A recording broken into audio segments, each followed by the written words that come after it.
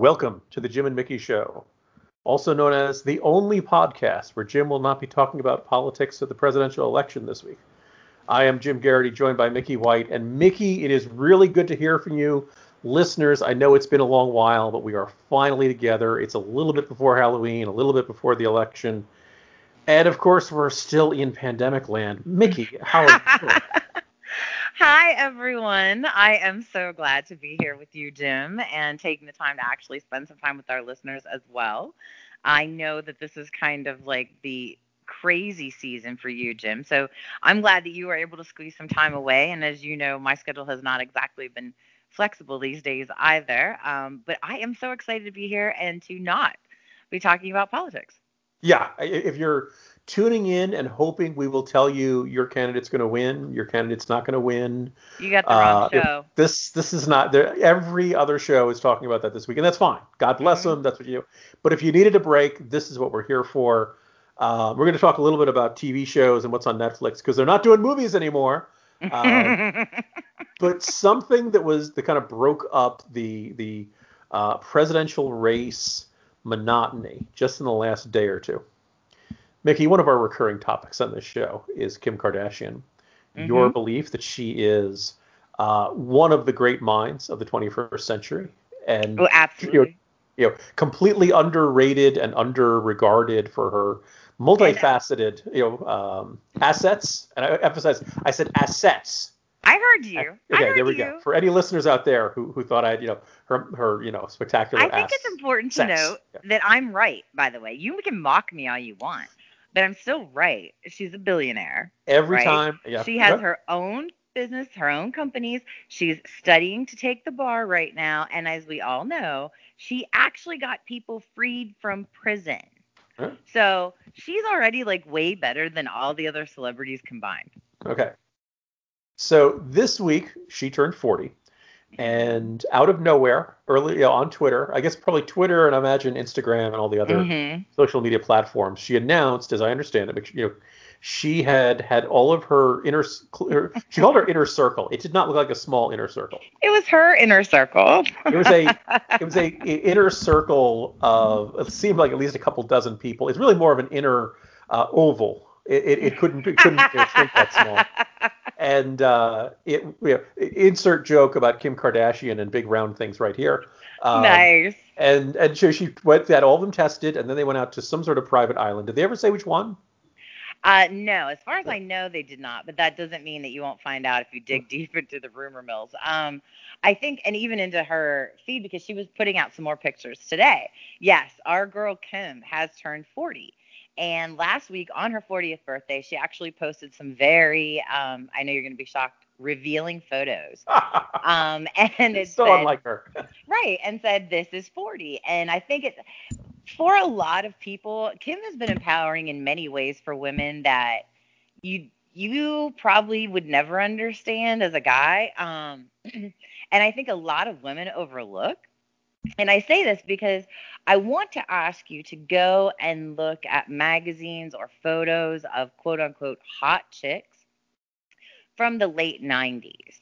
And I say this because the majority of them were very skeletal. Very thin, maybe they, might have kind of a boob, but not really, because if they did, nothing would fit them properly. And so they were just these like waifish thin, think Kate Moss, right? I was just about to say those photo shoots where she looked like she was, reenacting Schindler's List. Yes. Right. Yeah. Like that was kind of the look. And even her best friend, who was super popular at that time, Paris Hilton, had that same look, right? Super tall, super thin, barely their boobs, barely their butt. And that's how everybody was expected to look. And along comes Kim Kardashian, right? And in the same wave as really the J-Lo's and other, but Kim really made it mainstream of like, hey, look, I've got a big giant ass. And you know what? Guys like it. So I'm not going to hide it. I'm not going to work out and lose it. In fact, I'm going to accentuate it. And I've got big boobs, and I'm going to use those too.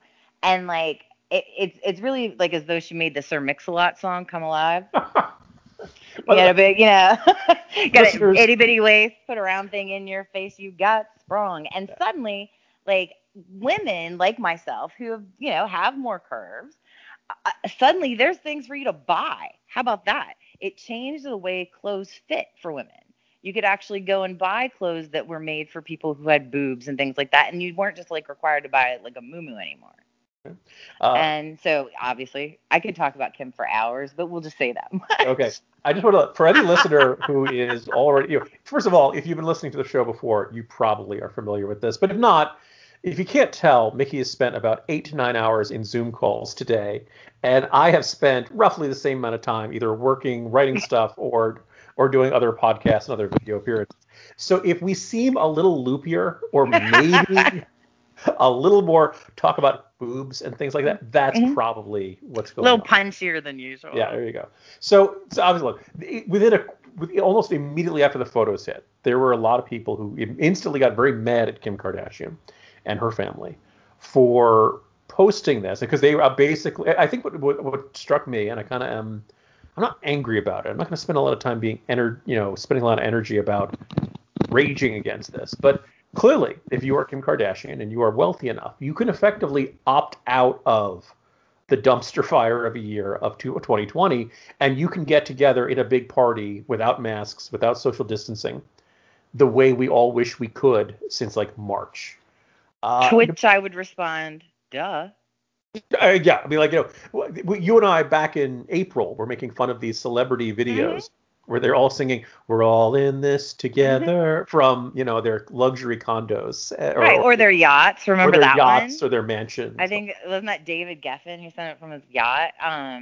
But again, people went absolutely crazy because in when she was introducing the photos from her trip, she said that exactly as you said, she had her inner circle tested. Over a 2-week period, they quarantined, and she took a bunch of her family and girlfriends to a private island so they could relax and enjoy her birthday like the normal times. Now, people lost their minds. But in the follow up tweet that was really in the same thread, it said, I realize how privileged I am. She went on to say that she felt very blessed that she was able to do this, and people railed on her. And look, I have no problem with people doing the meme, and like, if you know how I feel. If it's funny, it counts. You can roll with it. Yeah, Like, everybody else's version of I've taken my inner circle to a private island. Yes, I had put one those out were with funny. Jurassic Park as the Right, private right. island Like we all went to. those Yeah. were very, very funny. Like, and again, you know me, if it's funny, it flies. I don't care who it's talking about.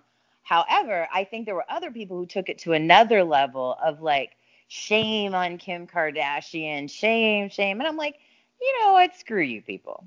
Like, she earned her money. Y'all talked shit about her the entire way up of her career. She has done it all literally. She has 4 children. She's married to a man who's running for president, for God's sake. And in several states. Right.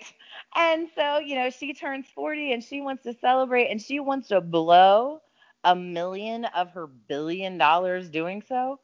Good on her. Think of all the other people who benefited from this, by the way, like all the staff and service people that she like threw all this money at that I'm sure were not getting any business prior to this. I was gonna say I don't have that much problem. I really guess I don't have any problem with her choosing to spend her money the way she likes. I do wonder, Mickey. Let's imagine you are head of Mickey Corp, and you are a billionaire. You have the money. Not to be confused with Disney.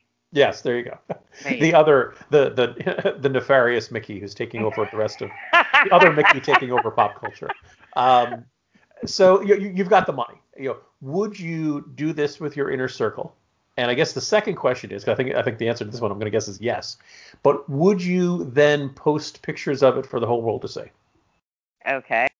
Yes, I would go on this trip with my friends. And yeah, I'd post pictures because the truth of the matter is the people that were bitching about Kim Kardashian are the people who always bitch about Kim Kardashian. The people that are her fans want to see that. That's why they're her fans. They like in a way, you feel like when you watch Keeping Up with the Kardashians, when you follow them on Instagram, we discussed this before, you feel like you know that person. So you feel like you're a part of their lives. And I think that her followers really appreciated the fact that she shared that with them when Yeah, she I didn't mean, have to. if you're the kind of person who cares about celebrity parties, well, Hmm. then you probably want to know about this one, right? This sounds like it was Right. kind of a big one, and it is sort of surprise, in the element of to the degree to which news is man bites dog, not dog bites man, right? Is something surprising and unusual. Well, someone being able to throw a party during this ongoing pandemic is kind of surprising and unusual. Oh, and it's the Kardashians. Everything she does generates news. Oh, and here are pictures, and it looks like this, greatest. I don't know if it was Hawaii, but it looks like a hula, the Oh, the perfect private tropical island beach it party. looked like it was in the South Pacific based There you on go. the Yeah, pictures. I don't really Tahiti, know. or yeah, Yeah, it's a magical place. it looked magical. I wanted Yeah. to be there. All I could think of was like, I need better friends.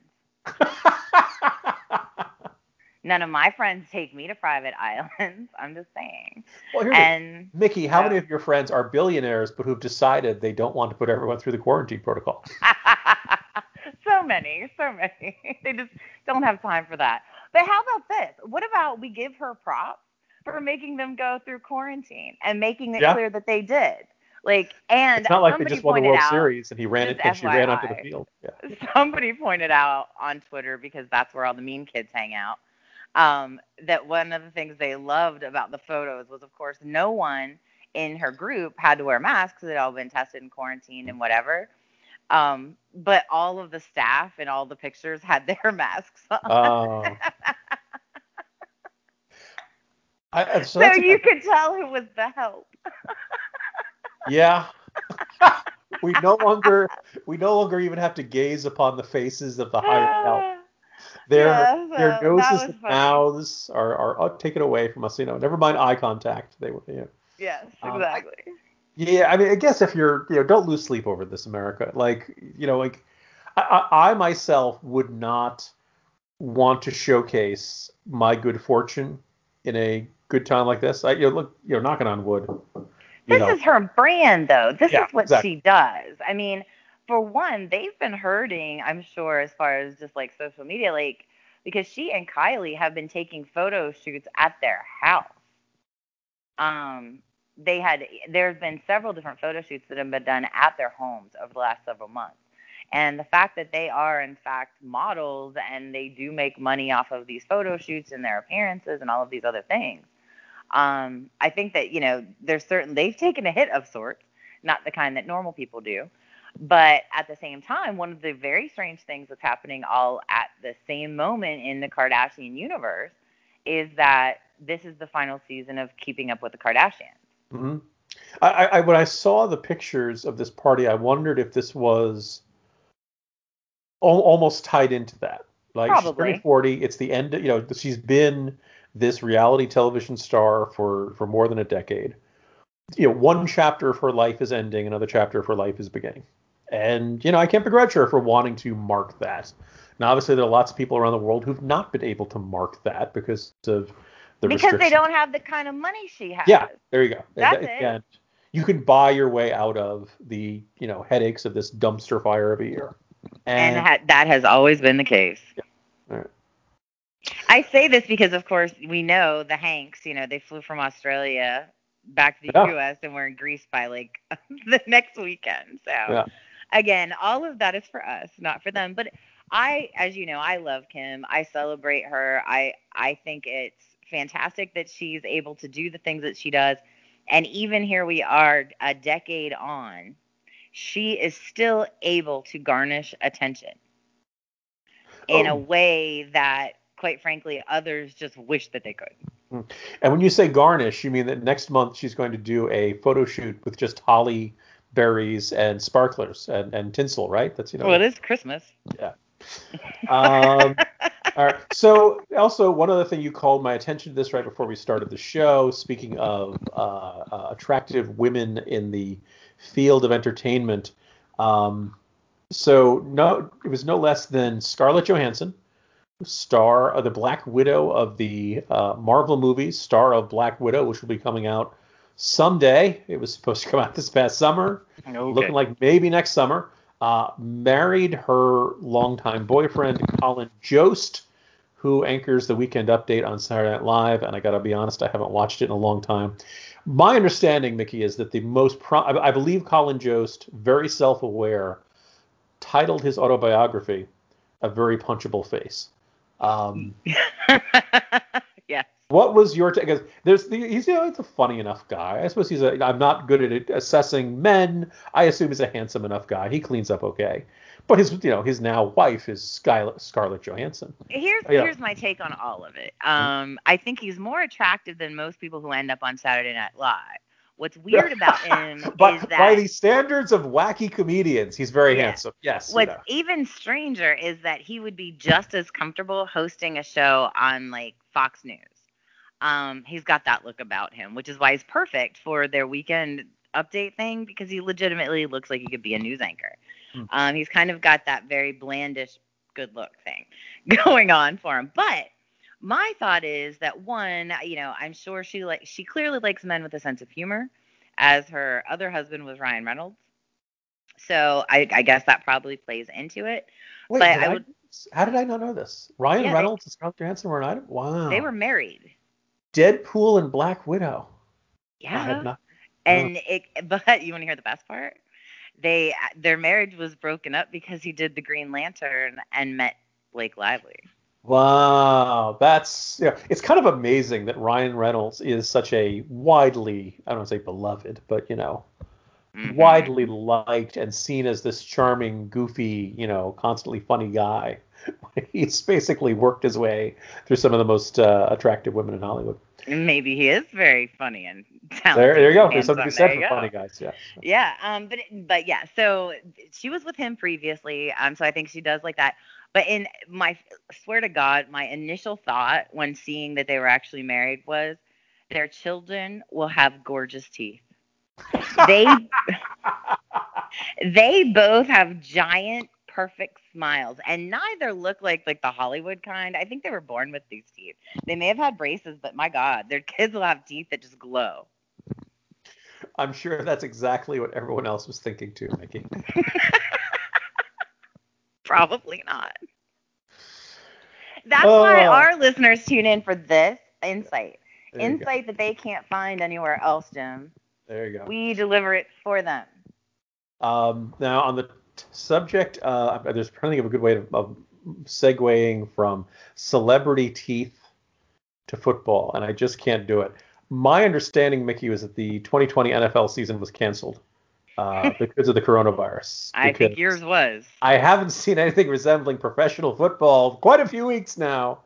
But since last I checked, the Steelers were doing pretty darn well. I want to give you a few minutes just to I'm not saying you wouldn't be venting. You're happy. So is this? Are you just going to react like the Meg Ryan scene in When Harry Met Sally, the diner scene, or? That'll be if we win this weekend. Look, here's the thing, Jim. First of all, I'm so sorry about your Jets. And in case you were wondering, yes, your season was canceled. The best thing that can happen for you guys at this point is a good draft pick, and I think that's where you should focus. And obviously getting rid of Gase. Now, getting into my world. I think it's awesome that we're undefeated. I think it's great that we're 6-0. I think I've told you guys before. There's a guy called Pittsburgh Dad. Mm-hmm. Oh yeah. And he does YouTube videos about being not just Steelers, but a lot of it Steelers related and Pittsburgh related. And he does a piece every week after the games about watching the games and how he feels. And I'm telling you, the dude nails it, because we are 6-0, but it does not feel like we are 6-0.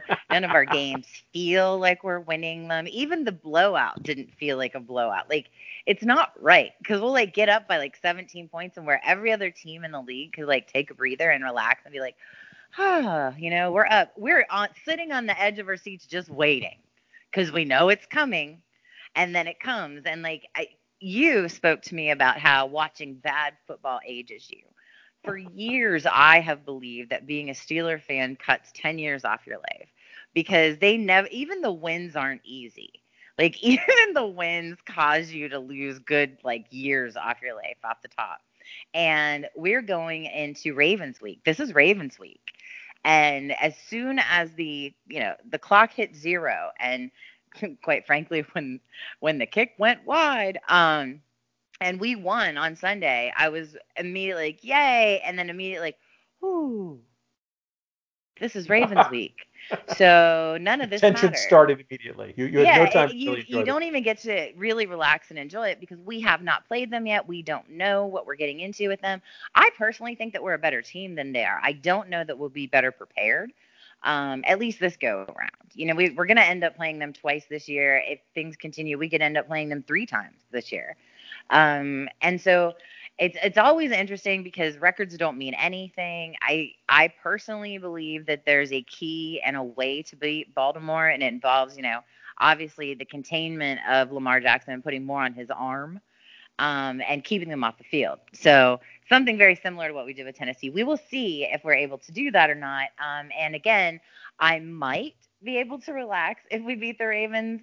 Maybe I'll relax if we lose. I don't know. I don't know when I'll actually relax, but I haven't yet. Being undefeated creates its own pressure. And the fact that we're the only undefeated team in the league, like that's crazy to me because I've watched our games. It doesn't even seem possible that we are. And the fact that we're the only is insane to me. Do you think the way you feel is sort of you and I had gone into last year saying it was made for us because Le'Veon Bell had been signed with the Jets and there was all this excitement and ended up being really a nothing special year for the Steelers not making the playoffs. For the Jets, it went 7-9, but one of those games was against the Buffalo Bills backups, and it was generally, not that great. And also Adam Gase was the coach, and nothing could be good in that situation. But was it just that last year was such a disappointment? I felt like there wasn't high expectations around the Steelers this year. No, there wasn't incredibly high expectations, but it all depended on what happened with Ben, because keep in mind, he went out at the beginning of the season last year. Yeah. And so we were stuck with backups all year long between Duck and Mason Rudolph, and I'm sure somebody else that I'm forgetting. It was insanity. So it really did rely a lot on how Ben performed, and we did not have any preseason. We didn't really have any ability to see what Ben was going to be like. We could see videos from camp, but, we didn't really know. So, no, I don't think Steelers fans had really high expectations going in, but I knew that we were going to be better than we were last year. But I think everybody wanted to see how Ben's arm was going to be and, how everyone was going to gel. And thus far, I'm very happy with the way the team is progressing. And it's going to sound weird to say this, but we are a team with a perfect record that has not played perfectly.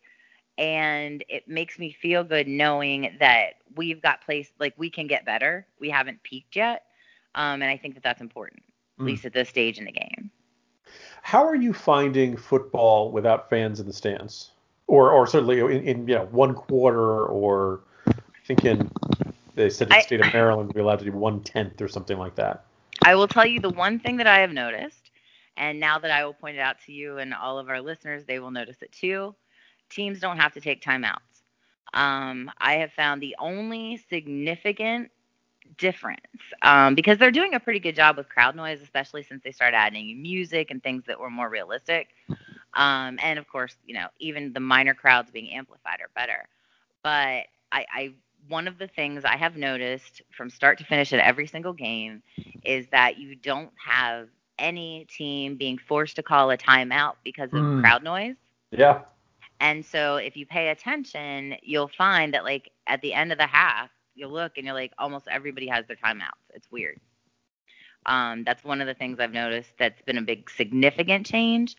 So for whatever that's worth, they have not been forced to use their timeouts. And other than that, I haven't really seen that much. Have you? No, I mean, I think it's funny how it becomes part of the visual atmosphere of the games. Whether it's the guys in the dog masks and the dog pound, the Hells Angels and the Oakland Raiders, now the Las Vegas Raiders games, Fireman Ed. It's funny how the black hole, right? It's part of the experience. And every time they cut back to a wide shot and you see all the empty seats, it feels a little weird. It's a little reminder that this is not in a normal set of circumstances. But obviously, I did hear I didn't witness it, but I heard other people saying that at the Giants game, one of these weeks, They said they're pretty sure they heard booing. Mm-hmm. And not when the other team scored, but when the Giants failed to do something. Yes, And I that wanted has to salute happened. that. Okay, I want to salute that person. I want to, because I would love to be the person whose job is to press the button for Jets booing.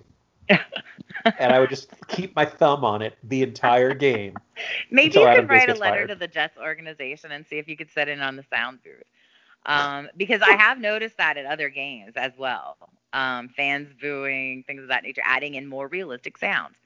And yeah, I think that you would be great at that. I think that I have Mickey, they're heard going that to they've file a tried to restraining mimic order at this actual rate. sounds of like actual situations in previous games.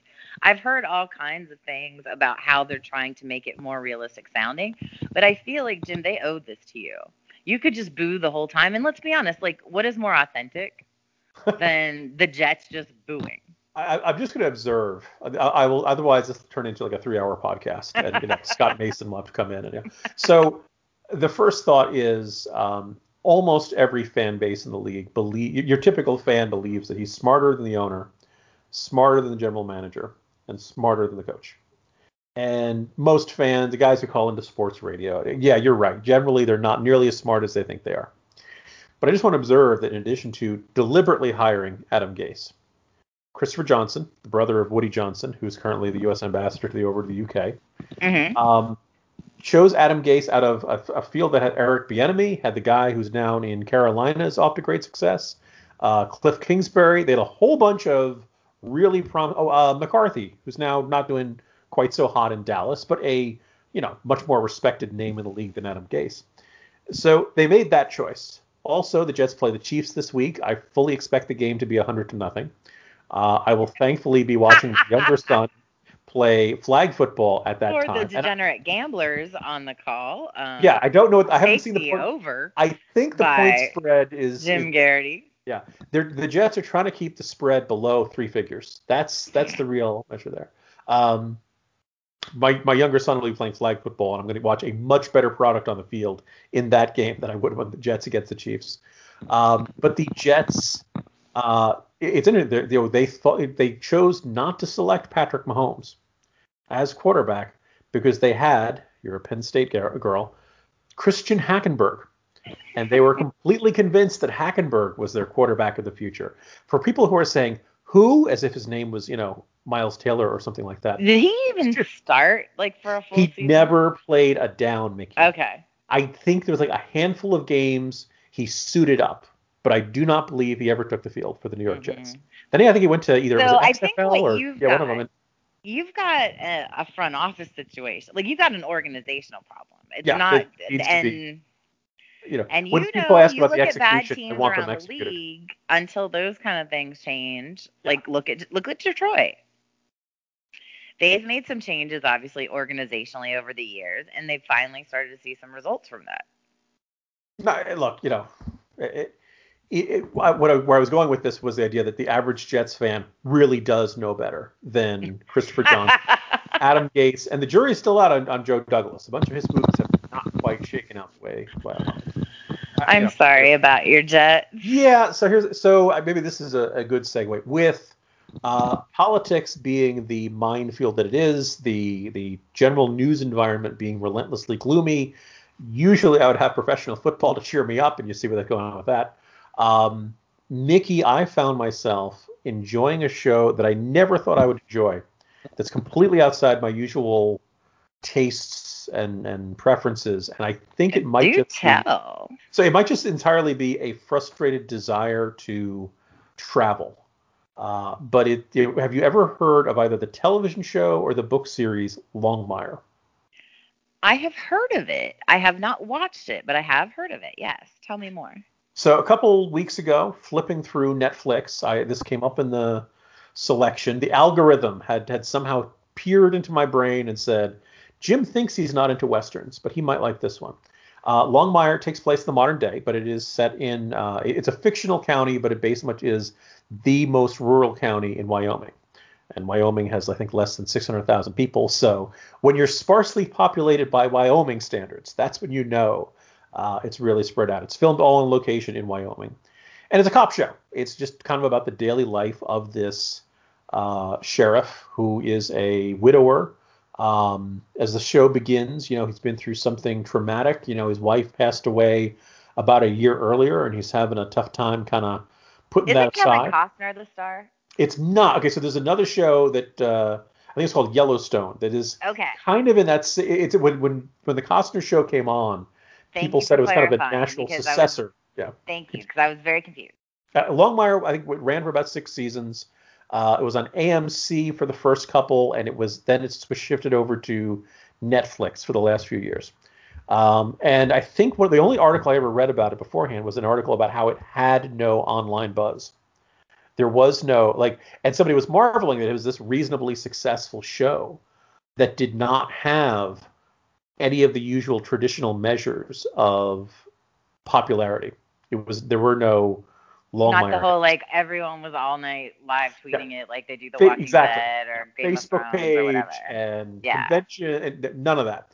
And it is definitely very different in its style. It is very laconic, as they say of the gentleman out there. It is obviously, like I said, the scenery, wide open spaces. You just kind of get one of the kind of recurring points. I think the author Craig Johnson made this point. In a lot of cop shows these days, they kept the body, and it's let's go to the crime lab, and the crime lab basically tells them everything they need to know. Craig Johnson lives out in Wyoming, and he once asked a cop if I believe Wyoming has one serious crime lab in the entire state. And he said to the guy, if you sent something and said, I need quick results on this, when would they get back to you? And the local sheriff said something like, maybe 9 months.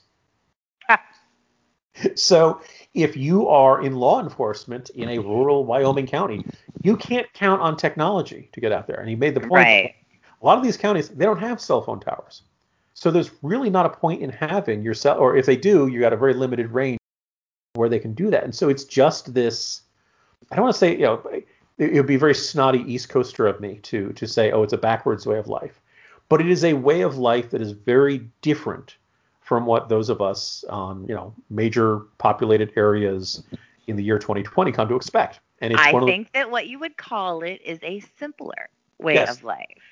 And a lot of these old, quote unquote, old fashioned detective techniques of getting almost Columbo-esque getting answers out of people. I was describing the scene to someone where he knew somebody was not telling him the whole story. And, in a usual cop show, they'd bring him into the interview room and they'd sweat him or something like that. And in this one, Longmire shows up at the door of his camper trailer, and he says, with a 6-pack. And he lets the guy drink. By the way, I'm not entirely sure if what you say is admissible, but after the guy's had 5 beers, he says, "Look, doing something stupid is not a crime. Lying to a cop about doing something stupid is a crime." And the guy spills his guts and gives him the important clue that he needs. And it's just, in that little example, you get a sense of, okay, this is a very different kind of cop show, right? In one in which, and maybe it's the expression of my frustration with technology. Mickey, I want to get away. I want to go to some place like Wyoming, Jackson Hole, someplace where the scenery. I need you to understand that had I known this was going to be our next segue, I would have found a way to segue the Kim Kardashian into Kanye living in Wyoming thing somehow. I don't know how I would have done it, but I would have figured it out. Didn't Paris Hilton and her friend do that, went out to the country show? They did The Simple Life. There you go. It was one of the first kind of weird reality shows of that kind. Yeah. She and Nicole Richie. There we go. Mm-hmm. Yeah, but no, he actually has that ranch now out there in Wyoming. So it's I have not been there, and now it's rocketing up the places I want to go to once. Right? This is weird. Stuff. But again, I think that there's a couple things you're tapping into. One, I'll have to check the show out. Sounds like something I would maybe watch. I'm not sure. We'll have to see. I like mysteries. So if there's that part of it, good. If it's too just family drama, I don't have time for that. Not so much that, or at least it's definitely leaning to the crime end. And Starbuck from Battlestar Galactica is his deputy. I knew who that is. She's Katie Sackhoff. If I showed you her picture, you'd know who she was. But anyway, just being that she's the transplant from the East Coast who's kind of a little more snarky and the one who they need to explain all these country ways to. But anyway, you were saying, I didn't mean to. Oh no, but I do think that you're tapping into something that we're all feeling, which is of course you want to get away. Mhm. And I told you, I think on our last episode, we talked about that hotels.com commercial, places. I remember places. They're so placesy. Yes. And and they're not here, not your house. And I think that I'm a fan of travel log shows anyway. Like, and I travel a lot, and I still wish I traveled more normally. Um, but now that I can't really travel at all, I'm obsessed with travel log shows. I watch anything, like the dumb people that are cooking or traveling, eating food, and half of them, I hate them. I don't even like listening to them talk. I'll mute them and just like watch the scenery because it's amazing to me to still have the opportunity to see other places and experience other places from my couch if I have to. But yeah, like I think everyone's kind of got that wanderlust going on and are finding it in different ways. I was going to say when when Anthony Bourdain took his own life, Right. I remember being so angry that I couldn't watch any of his old shows. I just and then I'd say like about a month ago, I think Hulu has the last couple of seasons of No Reservations, which was his show for the Travel Channel. And I think was actually probably a better show Yes, because it was more fun. And I just found myself watching like 5 or 6 of them because it just felt dude, good. so have You I. know? I, Yeah. I have recently watched some of No Reservations as well. Some of my favorite episodes, which of course everyone's favorite episode, Vietnam. Went and watched that one. But there were just again, it's such a great experience seeing it through his eyes and whatever, but it is an escapism and it's one that I recommend because Yeah. I think it's good for you. Well, the intriguing thing is like if you're lucky enough to be able to travel regularly and around the world. Wonderful, God bless you. Obviously, lots of people can't, but usually, summertime, you end up going to the beach. Some people are able to do this past summer. A lot of people travel for Thanksgiving, and now some people are not so sure if they'll be doing that, traveling for the holidays. There's lots of thing like there's a kind of a pace and a rhythm to our life that has been utterly halted. The joke going around is like this is the 237th day of March, right? This all these ways of measuring our life that we usually have kind of been interrupted Hmm. in large part. And if we talked about Oh, if football you earlier. think I am aging a year for 2020, you've lost your mind. I'm going to go backwards. So, just so we're clear. Yeah, it's not a you know every time somebody had a birthday during the quarantine, I would send them a Facebook message, say happy birthday, and I'd say, you know what, when this thing is all over, we have to do a big birthday party for everybody. And we're now up to March, April, May, June, July, August, September, October. 7 months of this? 8 months? Hmm. Right? I mean, It'll like we're be a big ass birthday party. yeah. Oh, But anyway, as you were saying, Longmire good. yeah. And I would say this I'm not big on Westerns, but I'm willing to give it a shot simply based on the crime aspect of it and on the idea of seeing the Wyoming countryside. Because again, like I said, I'm into travelogue TV, but probably much more so than ever. And I really do think like any kind of escape that you can that's, relatively healthy, do it. Oh, speaking of Western gunslingers Hmm. and traveling to places far, far away, Mickey, you are not a subscriber to Disney Plus, am I correct? Correct. Okay, so in a couple of days, as of this recording, South Park teaches. okay, Continue. well, I was gonna say the Mandalorian returns. So I'm curious to someone who I know last year I probably ranted to you about the show for hours, and I forgive you for tuning out. As someone who's not plugged into this, Hmm. like how much of the show, like I'm sure you're familiar with Baby Yoda. I was And, just gonna say, don't steal my thunder because I know about Baby Yoda, okay, who I think is adorable. And even though I don't watch the show, I still want one, okay, FYI. yeah. But to have one So that walks around, it I follows you around. know, I I don't, yeah. know. Is it weird if I ask for that for Christmas, even though I don't watch the show because it's so No, not cute? at all. I All think right, if it's 2020 ended with adorable. everyone getting a Baby Yoda, I think we'd all say, okay, now we're even. That is so cool, right? Yes, but I know about Baby Yoda, and I know that we don't see the Mandalorian's face. I think. Um, Is that the gist of it? You are I in the think that. ballpark. All Yes, right, yes. that's like basically all I know. Those are like two of the big concepts of the show. Comes back, and it was intriguing last year to watch because most of Netflix it comes out all at once. Stranger Things, you like it, you can watch it all in a day if you felt like you wanted to watch 10 or 12 episodes all in one. Disney Plus decided Mandalorian was going to come out once a week on Fridays, and so it turned into, in our house, the Friday night tradition. Let's watch Mandalorian. Mm-hmm. And it was almost like a return of appointment television. Although thankfully we could start watching whenever we wanted, whenever dinner was done on Friday night. But it was and generally they were not on a hard cliffhanger, but you wondered what was going to happen next. And so look, at a year where so many things have been disappointments, it is good to see that show back.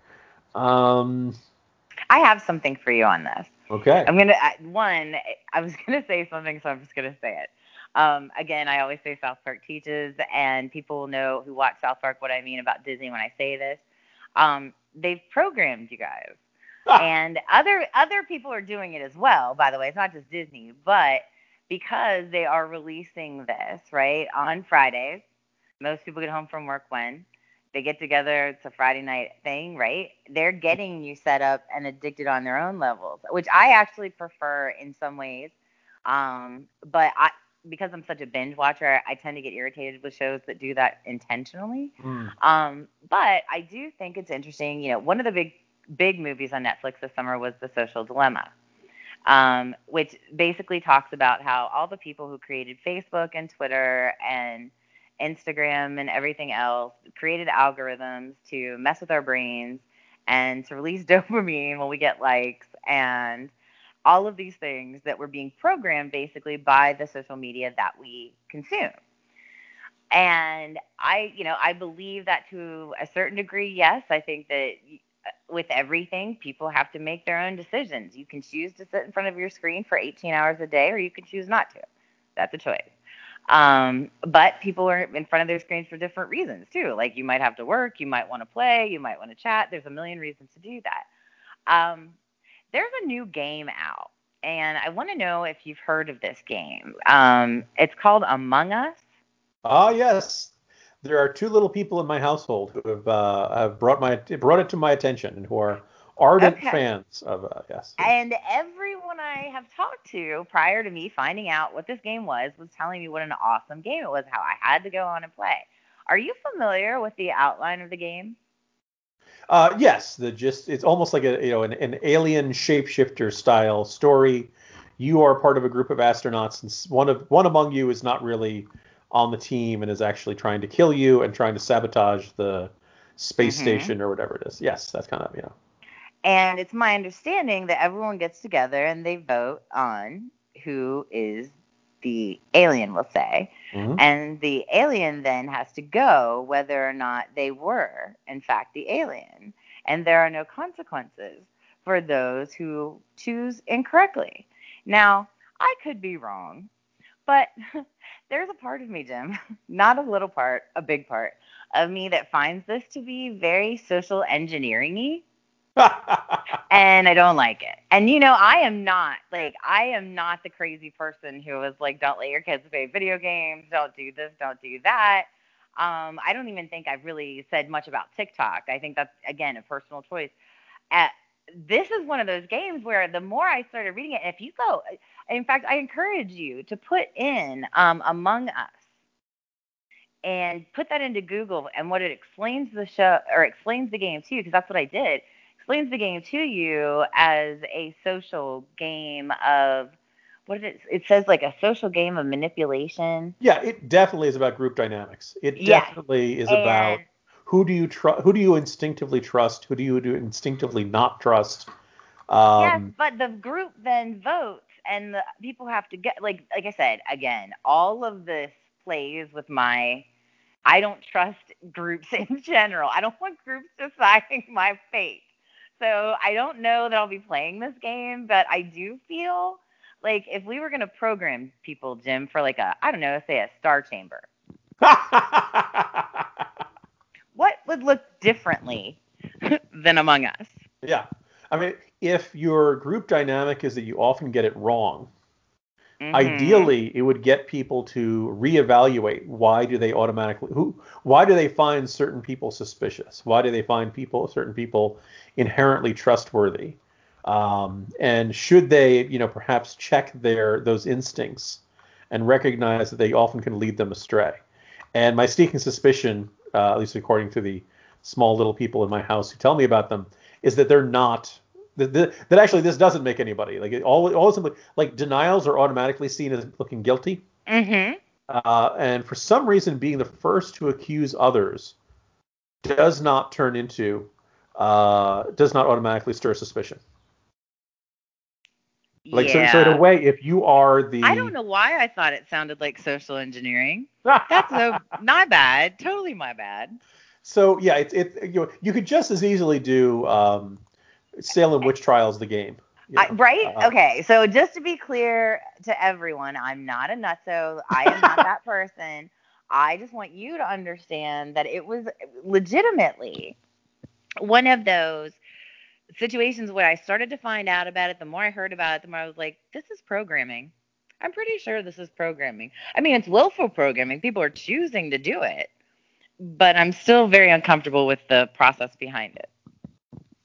Well, I mean, it's The fun. little people who live at your house are going to be so mad because I just told you that.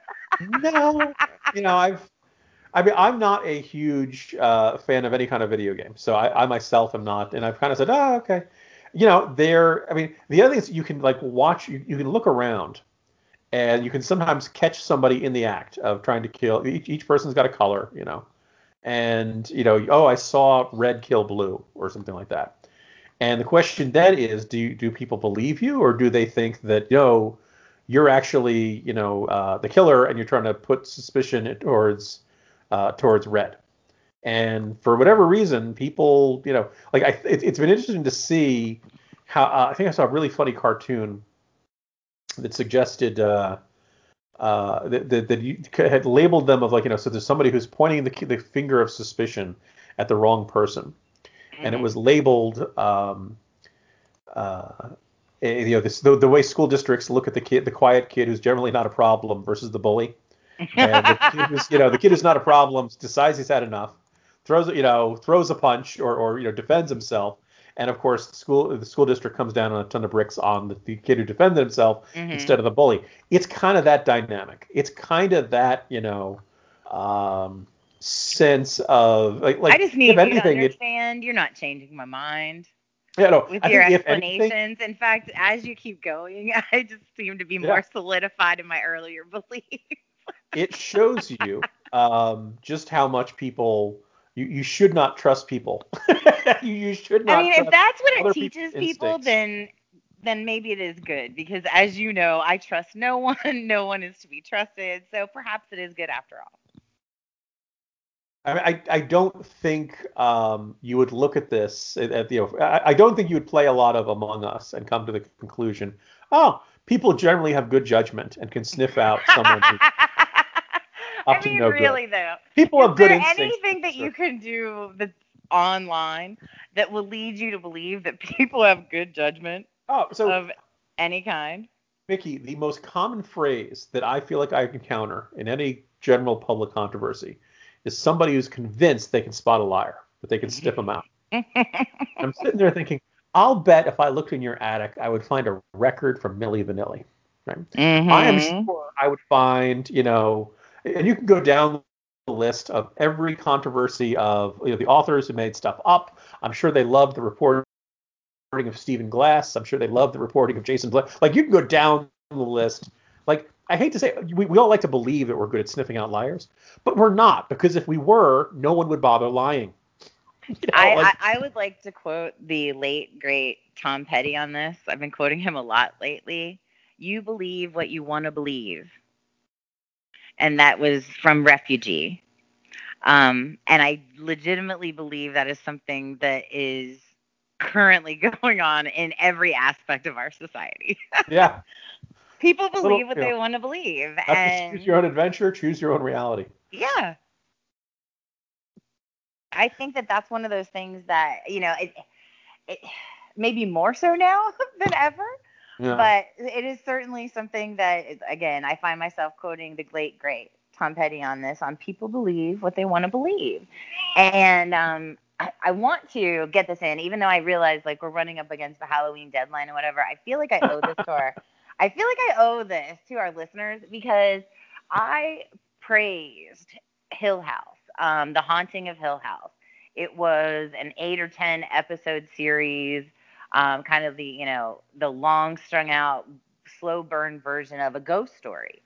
And it was really well done. It was done on Netflix, exceptionally well done, well cast.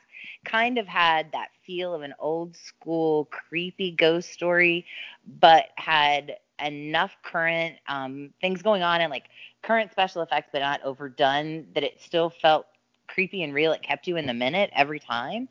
And so I was a big fan of The Haunting of Hill House. I thought the story was great. I thought it flowed. It was definitely 100% one of those shows that you wanted to go back and watch all over again to see the things that you missed, that you should have caught, kind of things. Which, in my opinion, is the tell of a great, great series. Now, fast forward. They tell us they're going to be doing another version called, I think it was called The Haunting of Bly Manor, Okay. But Bly Manor is the key words here. And it was to come out in October. It was kind of to be not necessarily a sequel or a prequel, but a companion piece, Yeah. if you From will. the creators, a spiritual Yes, sequel. Yeah. yes, exactly. And I need to tell you, it was exceptionally disappointing. And I want to just be clear and blunt on this because I don't want people wasting their time. I watched the entire thing. There were several times where I felt like episodes were filmed without other people knowing what was going on because they didn't fit into the storyline at Uh-huh. all. And later found out that, in fact, there was an episode that was injected in because an actress wanted to be included in this particular scenes, etc. And it actually made more sense when you found out that they had messed it up because it made no sense.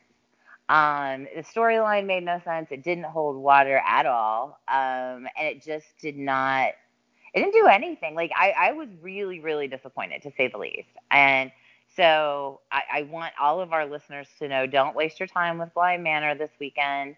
I did watch Hubie Halloween, and I will tell you this, it was hilarious. Okay. I thought it was great. I like Adam Sandler's goofiness. This was way better than like the Jack and Jill. This was much more in line with like Billy Madison, and that kind of vibe to it. And so, yeah, I enjoyed it very much. There were cameos everywhere. So for like a good lighthearted laugh, that one's a good one. But Well, avoid Bly Manor at all costs. that's good. I'd heard some Sandler fans who were not as enamored with this one.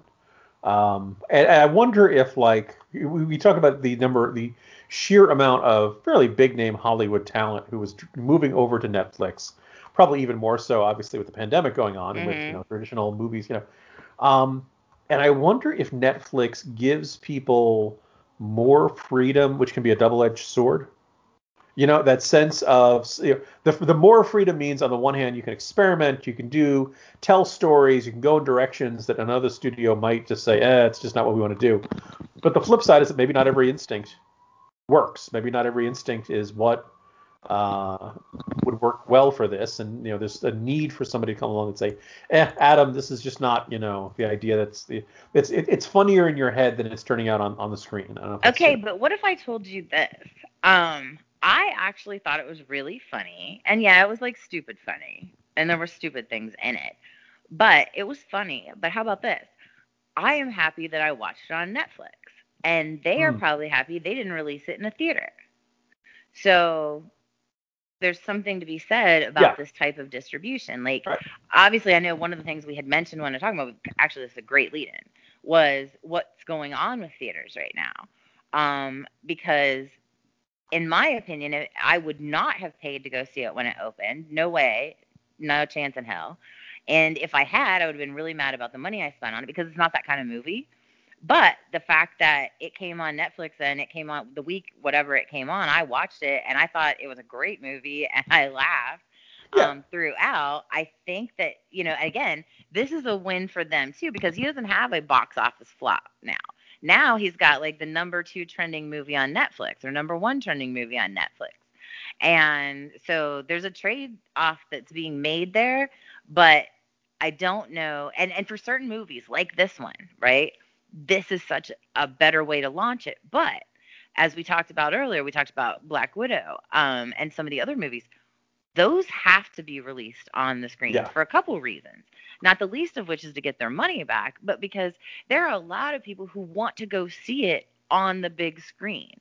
These are the movies that go to IMAX because people want to see it on that screen, or in a 3D manner. So tell me, Jim, what do you think's happening with theaters? No, and what are we I think going to do now? you just put your, because I keep seeing the articles saying it's never been this bad. Movie chains are going to go out of business. And look, right now, I think if you're a movie chain, one, people are, the studios don't want to put their big releases after Tenet flopped or didn't bring in nearly the kind of money that they thought it was going to. That they decided, okay, this is too risky. We're going to save it for when everybody's vaccinated. And knocking on wood, they said 20 some million doses could be ready by January. By June, most of America should have vaccinated. At least that's the fairly optimistic one from the guy who heads up Operation Warp Speed. So the irony is that if you're a theater, nobody's coming in and you've got zero money coming in. Still got to pay for the electricity bill. Still got to pay for the heating, all the usual stuff you need to do. But you got zero money coming in. But it's not like if this is going to go on for years and years, you'd be like, well, let's shut it down. And the great irony is that come May, June, July, Americans will presumably be like, okay, it's safe to go back to the movies. I want to go back to the movies. And, I'd be very sad if the movie theaters have gone out of business by then and they can't get back into business. If it's Flip like side, anything though, is like, else, when they open up and let people know that they are open for business, people will show up. Now, yeah. I know that theaters have had more trouble just because of the fear of people sitting beside you, but what I will tell you is that restaurants are busy, stores are busy, places where people can go to leave their homes are busy. So places that are open are almost always packed. So I do think that, as you said, there's that minute the spigot kind of turns on and they can get back out again, and people will. They want to. There's a demand to get back out. So I think that's good. Exactly. I was about to say, in fact, there's a pent-up demand that will be, and by the way, if you're Marvel, very well put. You've got not just the movies you were supposed to have released in 2021, which, by the way, because of production issues, they may not have gotten them. They may have had to push back production and it may not be ready on time. But the flip side is, you've got all these movies you're expecting to release all through 2020, and they've just been sitting there, waiting for somebody to come through and finally deliver. So there is, I look for, first of all, I would say if there's anything I really miss, and I feel it's been one of the big differences out of daily life for this, I'd like to get together with people, and I'd like to get together with, it'd be nice to go to the movies. It'd be great to see. But you're right. First of all, like as you mentioned with the Adam Sandler and Netflix, nobody feels bad bailing out of a Netflix movie after like 5-10 minutes. You tune it in. It's just not what you expected. It's not what you're looking for. It doesn't fit your mood. You didn't pay any tickets. Right. You didn't buy the popcorn and jujubes and it didn't cost you $40. Right. You just go boop, press the button backwards and look for another option.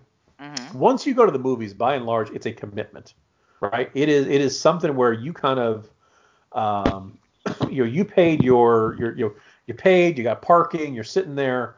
I'm sure there are listeners who have walked out of a movie theater. I'm trying to think if I've ever done it myself, but like, Jim, your co-host has walked out of a movie theater. I need you to understand. Like a lot, or once in a while. Not a lot, but it's been done. And I say this because it's very rare for me to get irritated enough with a movie to get up and walk. However, it's also very rare for me to go to the movies anymore. Yeah. Because, as you know, I'm not great with commitment. That's not my thing. And so the idea of committing to especially these ridiculous 3-hour-long movies where I'm going to be trapped in there with, obviously whatever popcorn I've purchased and soda and everything else, and I may or may not even like it, Like, that's way too much for me. Yeah. Like, I'm like, I can think of a lot more I'd rather do with 3 hours of my time than that. So the average movie per American goes to about 5 movies a year. And obviously, this is a very abnormal year, but so they're probably I am doing so like below average. maybe one Oscar bait in the fall, probably two or three, summer blockbusters, and maybe one other random at some other time of the year, and that's it. So the first thing is that it's an event. It's a commitment, but it's also a that like I said, you got to go parking, all kind of stuff, and you have this you expect to really be blown away. You really expect it to say, "Okay, show me what you got, Hollywood. I want to see spaceships blowing up. I want to see superheroes. I want to see something hilariously funny. Make it worth my while." And sometimes they do it, sometimes they don't. And I think every time it's a bad one, people are like, "Why did I spend all that money? Why did I make this time commitment?" Netflix is just easier. Now, having said that, if and when they, Black Widow, Wonder Woman, I think what other like big movies are coming? Oh, Dune. These are big movies that obviously were, made to be seen on the big screen. So. Yes, but there are movies bad enough that people get up and walk out, and I would be one of those people. Although I did actually have to talk somebody out of walking out of a movie once. I was with What was several the of movie? my. I'm very always curious about which one is the, You're what gonna broke you. die. This is such a horrible story. But I'm gonna tell it anyway. I was with several of my black friends on. I'm not kidding. Martin Luther King Day, and we had decided to go see Ali. And I don't know if you've ever sat through Ali or not I with Will remember seeing Smith. it and liking it, but I think I might have watched it on, Yeah. I don't know if it was cable There were or. a lot of scenes where he just started running, like, and he would Oh, run and run and run. And at one point, my friend, and again, I'm like one of the few white people in the entire theater, my friend looks at me and says, "I think we should go outside and have a cigarette." And I was like, "Oh, hell no." And she's like, "Oh yeah, no, I think we should go. I think we should go outside." She's like, "This is terrible." And then we just keep going. We just leave. And I had to convince her that that was not happening and that we were going to sit there and watch the end of the movie. And she's never forgiven me, by the way, because she was really? like, "We should have left. That was a terrible movie." Was it that Um, bad? Really? and I've got to tell you, in a theater, it really was. There were, again, I think he won awards for that and whatnot, but it was a really Yeah. bad movie. The scenes where the running, and you know me, and listeners know, I think every movie could benefit from more editing. And this was definitely one of those. There were scenes that were brilliant, but the problem was the timing and the pacing of the movie was so Mm. slow. And again, the running scenes were so painful and felt like they went on forever. That yeah, like I said, it was just one of those movies that was not very good. I can think of a lot of movies that other people like that I was like, yeah, that's not good. But again, I also wanted to get up and walk out of The Matrix. Is two the one with the orgy in the middle? Yeah, and the irony is, I would say that's not even the bad one Okay, because the because bad one the has. same person, by the way, the exact same person who wanted to get up and walk out on Ali. She's the girl who drags me to the movies all the time. We are in The Matrix and Matrix 2, and I'm at this point like, no, no, this is not This is stupid. And she made me stay through that, which I, of course, have not forgiven her for. So, Matrix Reloaded was the second one. I would agree with anyone who wanted to criticize. There's plenty to criticize in that movie, but basically from Monica Bellucci's appearance, in part because she's Monica Bellucci, mm-hmm. but basically from Monica Bellucci's appearance to the end of the truck chase is all pretty good. That's all pretty fun, exciting stuff, and that's a fine action movie right there. I have Uh, no idea what you're talking about, and I didn't watch 3 either. Okay. Um, Three's the disaster. Three's the one where I remember catching it on cable years later. I think I was like on the one of the cruises or something, and saying, "Okay, I remember this being terrible. Let me see if it's really that bad, or I was just disappointed." the And majority of the films that I've walked out on, to be completely frank, were probably more like small independent films. Like you go and see them in a smaller theater kind of thing, yeah, and you start watching it and realize it's just really bad. Yeah. and then you leave. And by the way, for anyone who was wondering, yeah, Matrix Revolutions really was that bad. It did not. Every once in a while, you'll hear a movie's a bomb, you hear it's terrible, and then Hmm. you almost get curious about it, like just how bad can it be? Yeah, it I can't be think that I bad. watched the female reboot of Ghostbusters, and I was like, I'm gonna watch this until I laugh. Let's see how long it takes. And I finished the Hmm. movie. Um, it, it was really as bad as they'd said, and it was, the bad thing was that it was like it's. I think one of the guys did a really good YouTube video where he basically observed that the director so let them improv Hmm. that it needed structure. It needed space Direction. for all the four actresses were basically it's like go up and do your shtick, do your funny. So that's why you have Melissa McCarthy doing her thing and Kate McKinnon. Kate McKinnon was reasonably funny. I guess you give her effort for trying really hard, but everybody else it was Hmm. just this relentless, Mr. Plinkett is the name of the guy, and he does lengthy analyses of movies and why they work and why they don't work. But this was a very clear one of it needed somebody to say, this idea isn't working. We're just gonna instead of using all 10, we're just gonna use the three best ideas, and nobody else seemed to be willing to do that. So, but anyway, that's where we There are. you go. One of the things I did want to bring up with you all as well, which I don't even know how I feel about it because there's just so much going on with it, and it has so much to do with my childhood. Mhm. But they're doing a new Saved by the Bell. Now, it's not a reboot. It's not Saved by the Bell, the new class. It's not a remake. It's actually more like kind of what we saw. And actually, Kira Davis, our friend Kira Davis, and I were talking about it. She's the one who suggested this. It's kind of like what we saw with 90210 when they brought back some of the characters but twisted the story all up.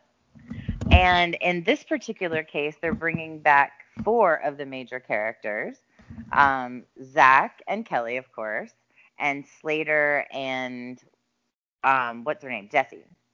They're all back. No Screech and no Lisa. Screech, I think, is in jail, and I don't think Lisa likes any of them anymore.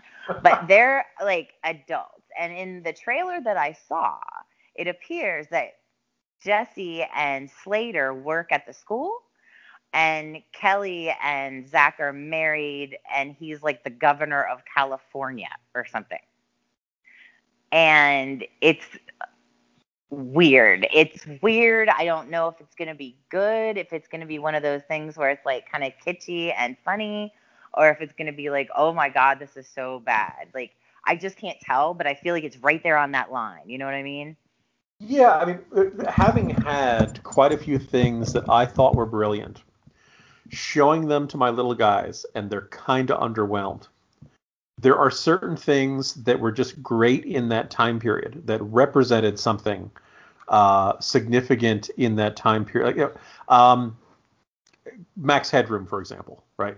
For the late 1980s, this was the weirdest thing on television, and it was all about how television is bad for you, right? Like you're like, how on earth did this ever end up on primetime network television on ABC? Mm-hmm. Um, but by the standards of 2020, it's just this weird low budget show, Right. and it's not edgy. It's not completely different from anything else anybody's ever seen. Mm-hmm. And I don't know, like the part of it might just be people love people who went after school and watched Saved by the Bell. It's about that time and place. It wasn't that it was an extremely well acted Dude, show. I remember bonding with one of my college boyfriends over Saved by the Bell.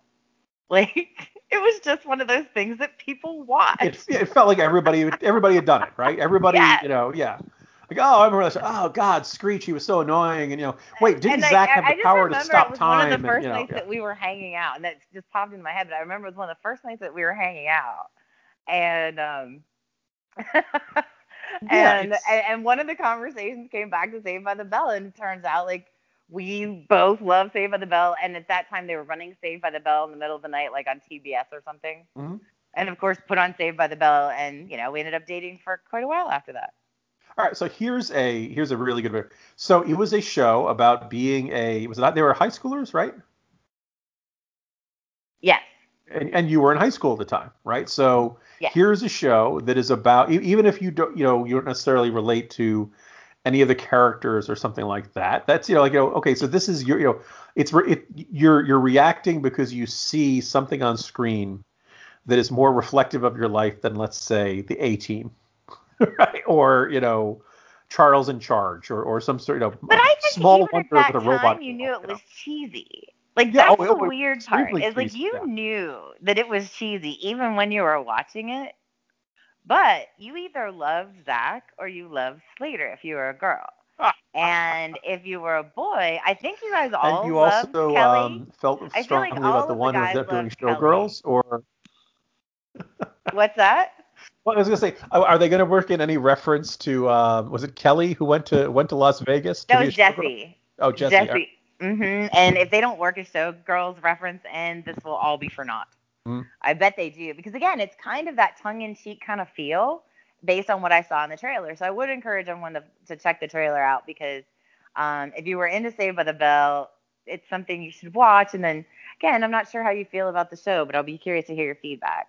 As always, you can hit us up on Twitter, or we don't really check Facebook very much anymore, but you can hit us up on Twitter. It exists, and It if does. you You leave can put it on our comments, we might Facebook. If, notice. if you send us a message there, we will get it. I'm at Bias Girl. He is at Jim Garrity. So those are always good to find us on Twitter to do those kind of things. But the other thing that I wanted to talk about, because I know we've been chatting for a while here, and I know that we can't go too much longer because we're about to run out of bubble time for both Jim and I, is that someone on this call and someone on this line who is speaking to our listeners right now, not me, has another book coming out. Indeed, I do, Mickey, and it says something about how I did not try to shoehorn this in at any point during our conversation. On the Mm-hmm. one hand, I'm really happy about it. The title is Hunting for Horsemen. It is available on Amazon for pre-order. The release date is November 17th. There is some other guy who's got a book coming out that day. I think his name is Obama or something. I got the competition. But yeah, so this is a sequel to the thriller Between Two Scorpions. And I'm trying to think about a good way to summarize it. Uh, Early on in this ordeal of a pandemic, Mickey, I started thinking about what would my characters be doing? What is it like to do this, and what was waiting for us on the other side? Hunting for Horsemen takes place in the spring after the coronavirus pandemic, which I'm hoping is next spring. Mm-hmm. The world is kind of starting to get to normal. But not quite there. There is definitely this mood of having been through something very challenging, very hard. And my team, which works at the Central Intelligence Agency, finds word that someone is offering the ability to genetically engineer a virus to target any gene the buyer wants. By the way, dear listeners, the technology to do this is very real. It's not been done yet, but everything that I describe in this book exists. It's simply a matter of putting all the knowledge together. It's absolutely terrifying, and I suspect probably a threat that will be coming down the pike someday. And I just kind of want to say, okay, so then now we've got our threat, we've got our menace, and then what's the world going to look like? Hopefully just a few months from now, as we are trying to get back to something resembling normal life. Still has lots of jokes in it, lots of one-liners. Well, you wrote it. Yeah, it's me. There's a lot in it, and a lot of it about if you've enjoyed my writing at National Review about the labs in Wuhan and stuff like that, I think you'll see a lot of that research ending up in this novel. But it's a thriller. It's a chase. It's hopefully a lot of fun, and for anyone who has enjoyed strange locations, strange places on Earth. There's a lot of that in there too. So this, go over to the Amazon page, check it out. I have some fun blurbs coming. And Mickey, thank you for reminding me. You'll be hearing more about this in some future edition of our show. Oh, absolutely. I just want to tell all of our listeners at this time if you're going to go do it now, pre-order. That helps Jim considerably, because when it drops, they'll actually have a way to lift him up the list. So go ahead and pre-order those books and help him out with that as well. Thanks everyone. Mickey, it is very good to hear your voice. Listeners, I'm glad you're able to join us for this, and Mickey and I will try to be a more regular presence in your life going forward. Why don't we just keep lying to them and saying that over and over and over again? Well, we are. Tim doesn't mind lying to you. I'm just going to say, like, we've been trying really hard, and it's hard, people. 2020 is hard. But yes, we are trying to be more regular. Jim and I are trying to make commitments to each other to be more regular, especially after things get a little less crazy in his world and mine next week.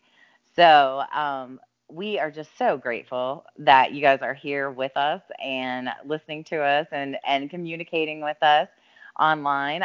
We love having these shows with you. So if you're listening now, go ahead and hit subscribe to wherever you are listening. And you can find us on all of the podcatchers. You can also find us at iTunes and several other places. So it's what? So my brain just stopped. SoundCloud. Thank you, Jim. Yes, they can also find it at SoundCloud. Look, this is what happens after 8 hours of Zoom. Like, I'm done. Like, my brain is fried. This is what you got. Sorry about that. Yes, you can find us at SoundCloud and iTunes and all of your podcatchers. But wherever you're listening, if you hit subscribe now, you won't miss the next time that it comes out. And since we have been so bad about being on a regular schedule, that is a real benefit in these times. So once again, I want to thank you guys for listening. I am Mickey White. He is Jim Garrity. You have been listening to the one, the only Jim and Mickey Show.